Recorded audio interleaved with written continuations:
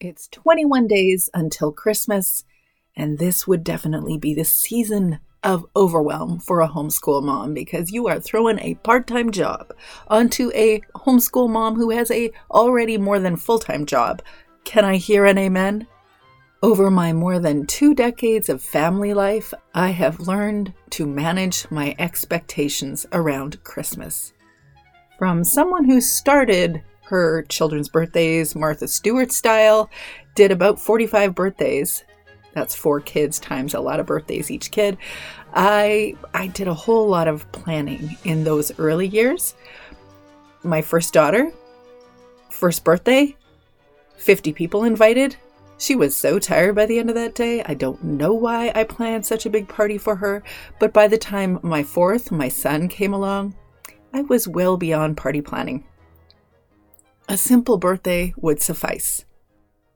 And I've learned to manage my expectations around Christmas and the holidays as well. If I'm not enjoying the process, what is the point anyway? So yesterday I asked my husband, could we cut down a tree for Christmas? Now, if you remember, I live in the mountains, so there are trees all around us. I live right now in a snow globe. It looks like the earth has been turned upside down, shaken a little bit, and I'm getting fluffy white snow falling ever so slowly outside, and a whole lot of trees. But my expectation around Christmas is cut a tree, put the tree up, hope by the end of the week that it has water, that I've got the tree skirt on the bottom, there's lights strung through the tree, and I will enjoy that state of that tree for a couple weeks. Perhaps a week before Christmas, it'll get a few simple decorations. I'll spend a little time with each of my kids adding their decorations to the tree, and I won't add very many because I like a simple tree. This was not my experience in the beginning of my early family years. I like to do even Christmas, Martha Stewart style. And though it was beautiful, it was definitely picture-worthy at times. I know that for myself, enjoying the process is part of the point. Creating these lovely moments of baking and cooking and hosting and volunteering and decorating, all of these things are intended to encourage joy and peace and love and hope, not stress. Before I share an antidote to homeschool overwhelm, dealing with expectations at Christmas and beyond, I want to make sure to introduce myself if we haven't met before. I'm Teresa, the homeschool life coach at capturingthecharmlife.com, and I'm here to help you shed what's not working in your homeschool so you can show up on purpose in your homeschool authentically, confidently, and purposefully. So welcome to the Homeschool Mama Self-Care Podcast. If this is the first time that you have met me, then I encourage you to go introduce yourself to me on Instagram at Homeschool Mama Self-Care or on Facebook, Homeschool Mama Self-Care. Ask to be included in the group, the Homeschool Mama Support Group. And if you've been here with me for a while, I want to say thank you for your support. I am so pleased to offer these homeschool encouragements from my closet. I'm wondering if we can do a gift exchange. If you're part of my email community, my Facebook group, my Instagram page, you'll know that I am offering 23 days of Advent for the homeschool mama, as well as the 12-day self-care strategy challenge for homeschool moms. There are gifts going on everywhere, but I'm asking for a gift exchange. And what that means is, would you consider going over to Apple Podcasts on your phone or your device, scrolling to the bottom and adding a review? Turns out when you add a review of this podcast, it will enable the algorithm to show this podcast to all sorts of other people. I would be most appreciative if you could do that for me. So let's chat. We're going to talk about an antidote to homeschool overwhelm, dealing with our expectations. Here's a few reasons why I think moms have unrealistic expectations. But first, let me tell you a story from my own life. There was a day when my kids were cooking up a storm when my husband was on an emerge shift on a Mother's Day. For many years, I didn't request anything for myself on my birthday or at Christmas or on Mother's Day because it felt kind of selfish. Despite asking every other person in the house what they want for all those occasions and getting really specific with their requests, not even on Mother's Day did I make a request. I certainly have had expectations that my kids or my husband would read my mind. If they really love me, they would buy me a bouquet of flowers on my anniversary, specifically a bouquet of flowers that resembled my wedding bouquet. By the way, he did. Or a Purdy's sea salt caramel dark chocolate box for Christmas. Or fluffy socks and a period fiction novel, so I can enjoy my Christmas moments too. Turns out I couldn't expect my partner or my kids to read my mind. And so one year I decided to tell them. I've learned that I'm not the only one that has felt disappointed by an inattentive partner. Or sometimes that some moms have felt downright invisible to their families. I've learned that most moms don't ask, and yet they hope and expect that someone will attend to them anyway. So I've learned that an antidote to my unrealistic expectations is to not assume that my children or my partner will read my mind. Because if they are humans, and I suspect they probably are, you have learned, as I have, that they cannot read minds. So we need to express our needs or desires. When you feel downright invisible, I ask you, why aren't you requiring others to see you? We need to own our unrealistic expectations. Writing them down is super helpful, clarifying what we really think.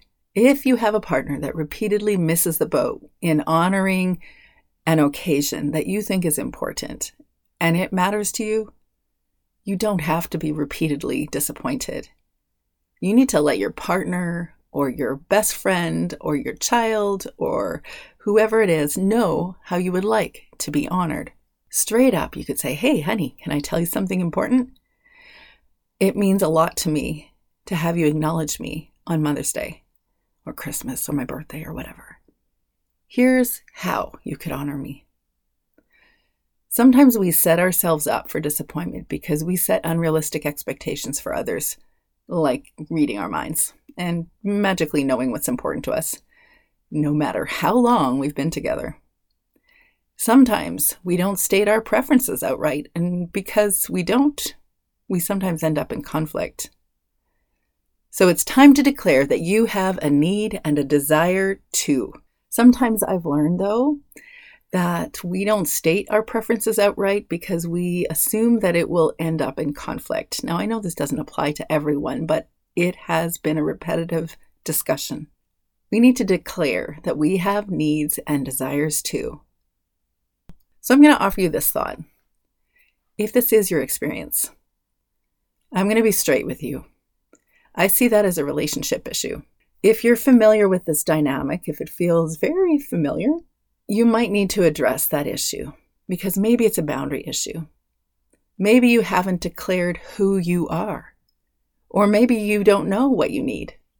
That's very common, that you don't even know what you need. Or maybe you're accustomed to giving, like me, but not receiving. When your relationship needs aren't being addressed, you won't be energy fueled to do this homeschool thing. Of course, I'm not suggesting that your expectation that a bottle of champagne, a picnic basket, and a hot air balloon with fireworks should be yours every year. It's probably unrealistic to fulfill our soap opera fantasies. But being in a relationship with unrealistic expectations, or being in a relationship with someone who isn't seeing us and honoring us, is no way to honor ourselves either. So what can you do to declare what you need or want? To declare that you want to be seen and honor yourself too. This Christmas, I encourage you to deal with your expectations, your sometimes great expectations, and name your needs. Request your desires. Be straight with those important to you and let them know who you are, what you care about, and what you need. Thanks for joining me today. This last week, I celebrated my 49th birthday, so I'm dishing out birthday gifts. You get a car, and you get a car, and you get a car. Okay, no one gets a car. But I would love to play Oprah for a day, wouldn't you? If I could give you anything, it would be like a trip to somewhere tropical, Fiji, Costa Rica, Mexico, or some tropical island with no kids, endless coconut habanero margaritas, and massage appointments on tap. You're welcome. Also, I can't give you that either. What I can do is be present in this space, offer opportunities to help you nurture the nurturer. I'd love to give you peace and confidence while you live your homeschool life. That would be just as good as Costa Rica, right? No, actually, I would take Costa Rica. Instead of Costa Rica, though, I'm giving you an opportunity to build practices that will nurture you in the 12-day Homeschool Mama Self-Care Challenge. This is a gift that really will keep on giving. In less than 15 minutes a day, maybe even in 5, I'm going to introduce you to 12 self-care strategies that will help you do these next few holiday weeks with more satisfaction and peace. And because I love finding myself a bunch of ways to give gifts, if you head over to my Instagram page, Homeschool Mama Self-Care, or join me in the Homeschool Mama Support Group on Facebook, you will discover that I am offering 23 days of Advent for homeschool mamas. One of the gifts that I offer you is a free class in the Facebook support group on managing stress and expectations at the Christmas season and beyond. Most of us homeschool moms have high expectations of the perfect Christmas or holiday season, but real family stories happen in the thick of this month too. Christmas perfection is only found in a Norman Rockwell picture.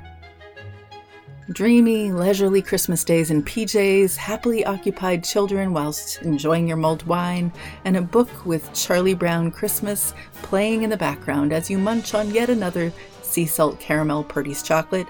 Hint, hint, kids. Every day, still, every moment around Christmas and the holidays won't be snow globe utopia. We know it. So let's set our intention to enjoy the not-so-perfect Christmas memories that we can enjoy when we decide that pretty darn good is good enough. So join me in the Facebook Homeschool Mama support group in discussing alternative perspectives and strategies to manage stress and expectations for this time and beyond. Until next week, I hope that you and your homeschooled kids can turn your homeschool challenges into your homeschool charms. You got this, girlfriend.